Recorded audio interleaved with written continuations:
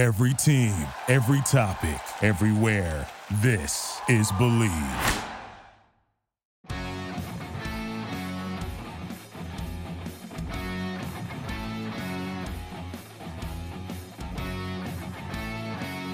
Hey everyone, my name is Christopher Price, the Boston Globe. Welcome back to another edition of the Patriots Report, right here on the Believe Network. Today's guest is Field Yates of ESPN. Field covered the Patriots for ESPN for a number of years before moving into more of a national role, so he knows the Patriots much better than most. He knows how they operate. I want to ask him who he thinks is going to be calling the plays on offense this year, his take on the Cole Strange pick, and what else they have to do between now and the start of the season. But first, want to let you guys know today's episode is brought to you by Bet Online. Our partners at Bet Online continue to be the number one source for all your betting needs and sports information. Find all of the latest odds, news, and sports developments for the NBA playoffs, Major League Baseball fights, and NFL futures. Bet Online is your continued source for all sports wagering needs, including live betting and the fan favorite Vegas casino and poker games. It's really easy to get started. Head to the website or use your mobile device to sign up and use our promo code BLEAV, that's BLEAV, to get your 50% welcome bonus on your first deposit. Bet Online, where the game starts. Now let's get to our conversation with Field Yates. Field, free agency, the draft, both in the books. As we tape this, we're smack in the middle of workouts, which means we've reached the halfway point of the offseason. What's the focus right now if you're the Patriots? What sort of priorities are there around Foxborough now that we've reached this point on the calendar? Yeah, it's funny, Pricey, and thanks for having me on. I think that what happens during this time of the year is a lot of us on our side in the media want to speed ahead to week one. So while that may be the case, that people want to jump ahead to week one and decide who should be favored in which game and decide which quarterback's under the most pressure or decide which team perhaps is the favorite to win its division, I think the NFL focus within teams is about so much more rudimentary things. So if you're the Patriots right now, there are a couple of things that I think stand out in terms of what are keys over the next, let's call it, month or so before they break for their, whatever you want to call it, summer siesta. They get 5 or 6 weeks where the players are away, the coaches are away, the scouts are away, and then they get back to the grind come the start of training camp in late July. So some of the focuses, I think, are always going to be there every single year, which is player development. You've got guys coming into their second season led by Mac Jones, who plays the most important position in sports and had such a promising rookie year. You want to make that year one to year two leap that I think, while others have discussed it as well, Bill Belichick, I think, really was the one that talked about it the most earliest, and we've seen it with several Patriots players throughout the years who have made a notable year one to year two jump, and we've seen it around the NFL as well. The Patriots, think about a guy like James White as an example, is one that I always come back to, who made that big first to second year leap. But that's not just Mac Jones. It's all the rookies from last year. It's also year two to year three. Someone like Josh Uche is an example, a guy who didn't play a ton last year, was basically relegated to a situational pass rusher role. How do you take him to the next level? He was a promising player as a rookie, promising player as a draft pick. So how do you get some of those players to advance? That's always going to be a fundamental step during this time of the year is player development. Then it's also, and so that's sort of part of it. Part of it is also like, just, I know that it's boring. And again, I used the word rudimentary earlier. Again, rudimentary is like, we got to teach some of these guys the playbooks. And, every single year, Evan McCourty, who's been around for 10 or 11, 12 years, is going to go through like what we call day one install. How do we break the huddle? What's cover two? How do we call this? How do we call that? How do we get lined up? So that part is going to be a part of it. But if you sort of zoom out for a second where the Patriots are, they've got some things that are different this year. Obviously, the one that's been discussed the most is the coaching staff and how they're going to divvy up responsibilities. I don't know exactly what they're going to do, but I do know that Bill Belichick is not the kind of person that goes into any season without a plan. So I'm sure he has a plan. It's a matter of when he allows us on the outside to know what that plan is. And maybe the answer is week one. Maybe week one we see, Mac Jones communicating directly with Joe Judge or Bill Belichick or Matt Patricia or Nick Caley. And that's the play caller is. Maybe they make some sort of announcement before that time. But I think the Patriots and their coaching staff situation is going to be sorted out. And then I think you have to just sort of decide there's a balance between, all right, what players do you view on your roster as potentially filling the needs that you may still have or may believe you could still have versus who might be available to round out the roster as we get closer to training camp. So if you're the Patriots right now and you're saying like, all right, we think linebacker could be a need. We're not totally sure, but it could be a need. You're sizing up How does Raekwon McMillan look coming off of an ACL tear? How does Cameron McGrone come looking after a year away? He basically redshirted last year until practice late in the season after an ACL tear late in his college football career as well. And if you get to training camp and you feel like that spot's maybe a body or two short, then you have to decide, all right, we're going back to the well. Is it a Jamie Collins? Is it a Dont'a Hightower? Is it somebody that was not here this past year? So I think that while we are excited and we're all ready to get into that week one excitement, I think that the Patriots and every other team, like, it's a lot sort of more dirty work, just sort of boring, just sort of run-of-the-mill opportunities for the next month or so. I'm glad you bring up the play calling question because, as I'm sure you know, that is a huge question up here, at least at this point in the offseason. I want to ask you, is there anything in Bill's coaching past that could help us inform his decision on this matter as it relates to the current situation? What I think could help inform his decision is the fact that the Patriots have had lots of people that have called plays and lots of people that have called plays with absolutely zero experience prior to that. And they've had a tremendous track record of developing play callers at the NFL level. Bill O'Brien never called plays before he was a play caller. At the NFL level, Josh McDaniels never called plays before he was an NFL play caller. So I know that right now it seems to be the thing that, and I've sensed the tenor changed in recent years with Patriots coverage and also Patriots fans to a degree. It feels like the benefit of the doubt has changed in terms of just how much Belichick gets these days and how much the organization gets. And we'll see whether or not the play caller situation becomes a significant issue for the franchise this upcoming season. One thing I do believe, and I sort of alluded to this earlier, is that I don't think Bill Belichick is just sort of waffling and not putting a significant amount of energy and resources into this decision. I think the reality is there's no obligation for a team to announce its play caller. And while many other teams, maybe every other team, would have said something by now, Bill Belichick has always and will continue to march to the beat of his own drum. And I think that he feels comfortable in the setup. He's got a lot of trust and a lot of people on that staff. And ultimately, he feels as though whether it's him, whether it's Joe Judge, whether it's Matt Patricia, Nick Healy, whoever it might be, is going to do a more than satisfactory job. One of the things that Connor Orr brought up when we spoke a couple of weeks ago is that this could end up in a roundabout way, if it does all come together nicely, working in favor of the Patriots. Other teams start to pick up on quote-unquote play-calling tendencies. They don't really know if this is a Joe Judge influence, if this is a Matt Patricia influence, if this is a Bill Belichick idea, and it kind of allows them to keep the opponents guessing a little bit. I think that's fair, and good point by Connor. And the other thing is that it strikes me that when you've got great players, we talk about how play calling just sort of falls into place. When you have a great play caller, we sort of talk about the emphasis of that much, much more. And it's possible this does not work out, right? There are examples of individuals taking on play calling responsibility for the first time and it just not working out.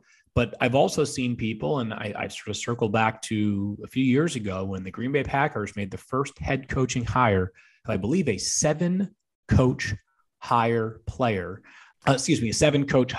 season where there was 6 other jobs that were vacant. The Packers went first. They hired Matt LaFleur, a guy who had Derrick Henry and fairly talented Titans offense and was something like 31st in points per game. Everybody, this guy's a moron. A, over the Packers thinking, and B, there's no way they can let him call plays, right?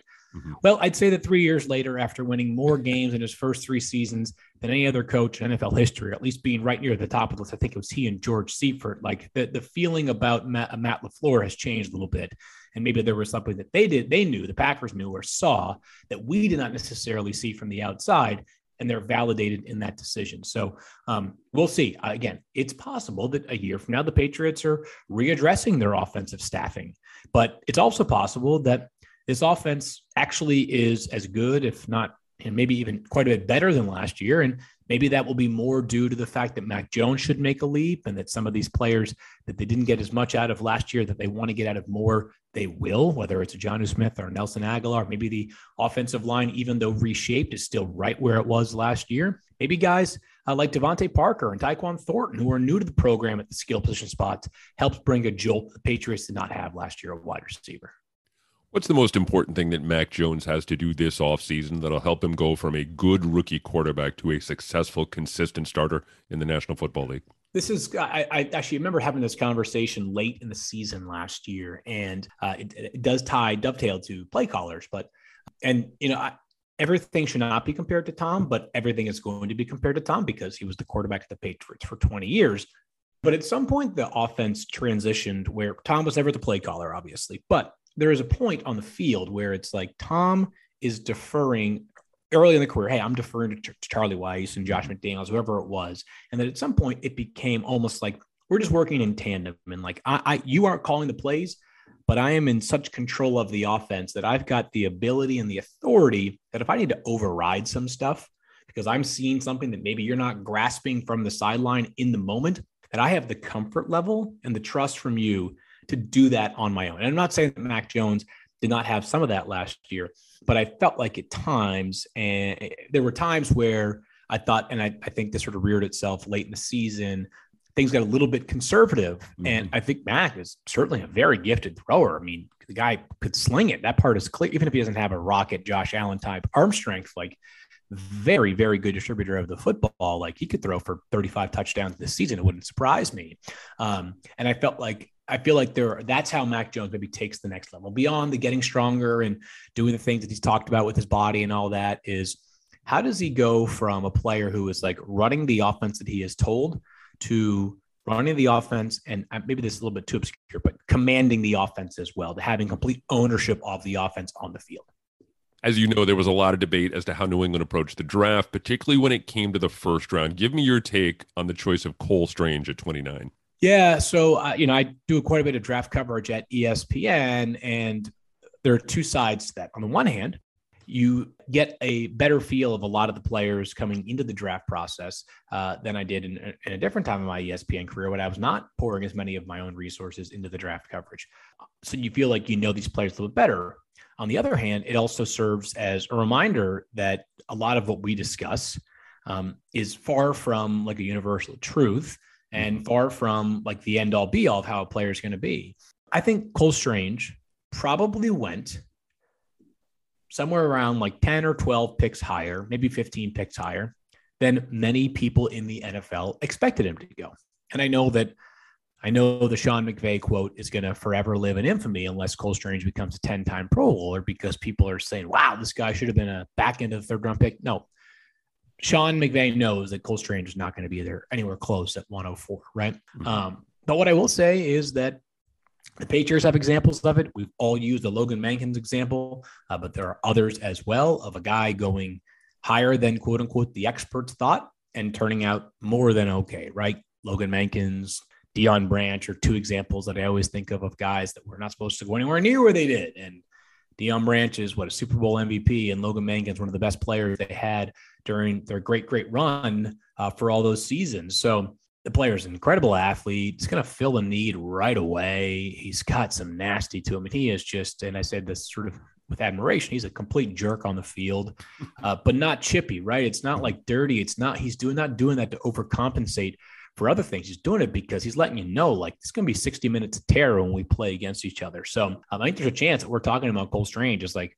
a valuable sort of, this, I don't know if wins above replacement's quite been established in the NFL yet, but a guy that has a, really solid wins above replacements at that guard spot. And for the Patriots this offseason, losing Teddy Karras, and among some other offensive line shuffling, like that's an important part for them. As a Dont'a Hightower apologist, this is a question I've been asking everyone who's joined me here for the last few months. Are we going to see him on this roster come week one? I don't know. My answer right now will be no, because he's not signed. Obviously, I think you and I love everybody's loved what Dante's brought to the table, right? He's been an amazing contributor since the 2012 NFL draft. Toughness, playmaking, opportunistic playmaking, pass rushing, tempo setting hits, all of that stuff. My guess would be no for this reason, is that while the Patriots did bring back Juwan Bentley, who fits into the same bucket, even though he's quite a bit younger than Hightower, Bentley only 25, is that Dont'a Hightower, right now the NFL seems to be gravitating towards linebackers that are speedy, maybe a little bit less size, right? And Hightower is a guy that at his very apex was 250 or so, maybe more than that, 260 pounds, and he's never going to run like the wind. He was going to knock the snot out of you all the time. So wouldn't surprise me if the Patriots go a different direction, not because they don't love a lot of what he brings to the table, but because the game has sort of shifted in a different way, that like how many teams are going to be trotting out two linebackers next to each other that are 260, 255 pounds in a league where you've got quarterbacks that can run, you got running backs that can obviously run, tight ends that can run, receivers obviously can run as well. It just changed a little bit. Which one of the new faces do you think has the best chance at succeeding in Foxborough when it comes to long term? And obviously we sit here right now in mid-May, we're not sure, but when you take a look at what they've been able to do over the course of their careers, Devontae Parker, Jabril Peppers, Raekwon McMillan, which one of those guys do you think, as we sit here right now, has the best shot to make a real impact in his first year in Foxborough? Well, I'll grab a low-hanging fruit and say Devontae Parker for a few reasons. First of all, he's got the biggest track record, longest track record out of all those players that you just brought up. Second of all, he's the only one that is not coming off of a significant injury. Raekwon McMillan and Jabril Peppers both tore their ACLs. Obviously, McMillan was during training camp last year.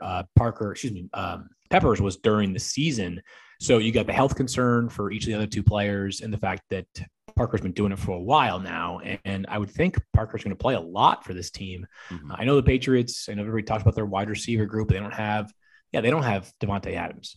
But right now on paper, you'd think they have four guys that are locks to be involved every single week if they're healthy. That's Devontae Parker, Jacoby Myers, Nelson Aguilar, and Kendrick Bourne. And then potentially another one, Tyquan Thornton, who they used a second-round pick on, right? He's the fastest guy they've had around probably since Bethel Johnson. The Patriots are going to be a strength in numbers team on offense. And I think if you're the optimistic type that wants to know how the Patriots can sort of like be successful with this current iteration of the offense, first of all, like you've got a stud quarterback in Mac Jones. Second of all, in a league where the price tag of wide receivers going up and up and up and up and up, the Patriots may have, like, they don't have a $25 million per year receiver or $28 million per year receiver, which those do exist now. But like Kendrick Bourne, exceptional value at $5 million. Devontae Parker, a little bit more than that, maybe like $6 million, like exceptional value. Again, neither one of them's a star. I get that. Another one of them is going to be an all pro. But if you're getting maybe 50, 60, 70% of the production at 20% of the price, that right there is like reasonable roster construction. And we've seen some of the teams that traded away those star receivers, the Chiefs and also the Packers, like that seems to be part of their calculus as well. Is the Kansas City did not replace Tyreek Hill with a $25 million per year receiver.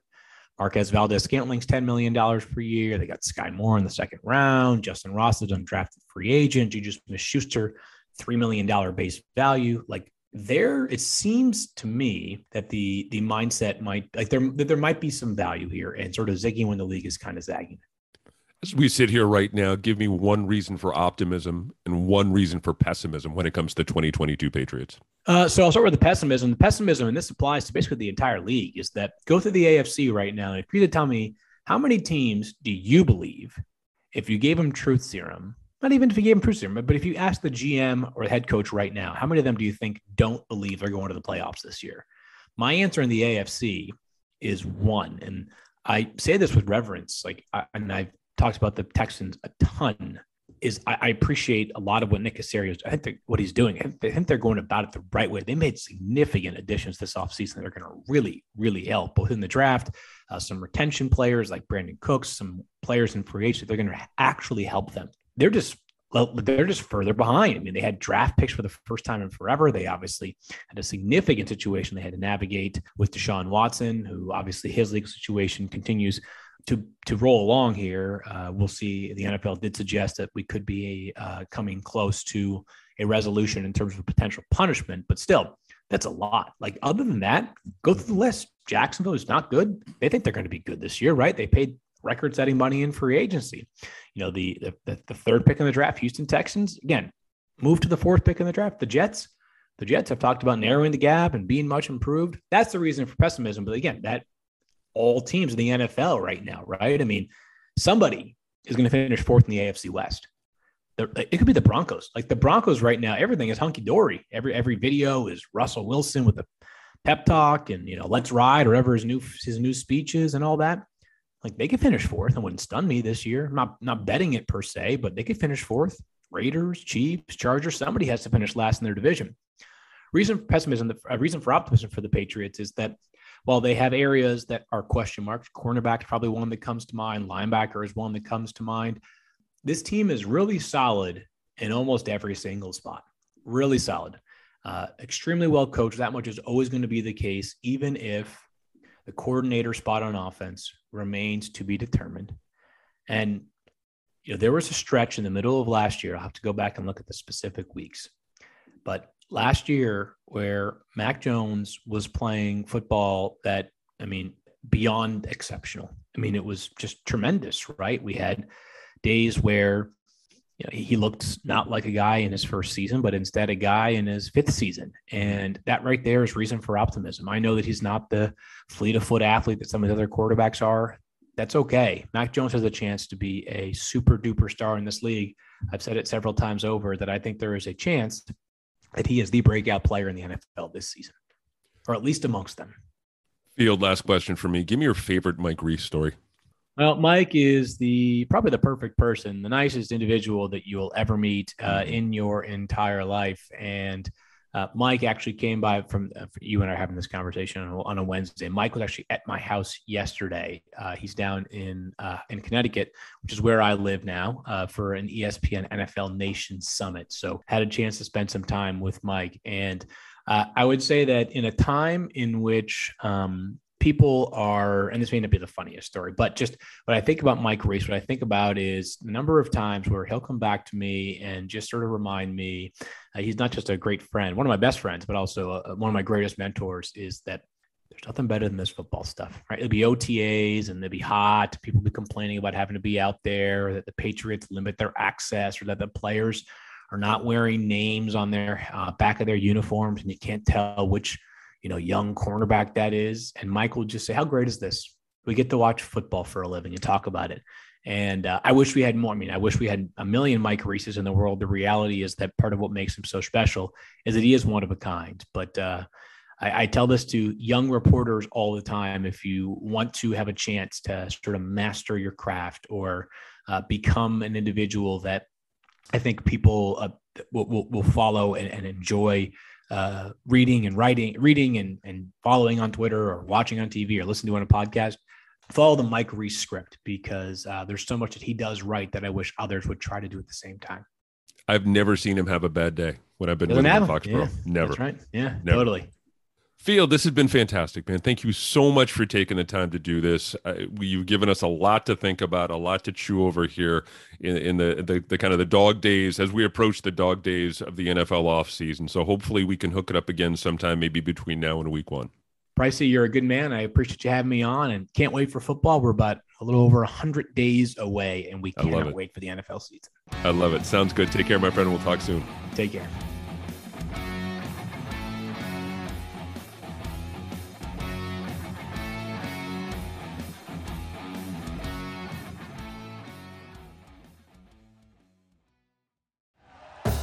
Thank you for listening to Believe. You can show support to your host by subscribing to the show and giving us a 5-star rating on your preferred platform. Check us out at Believe.com and search for BLEAV on YouTube.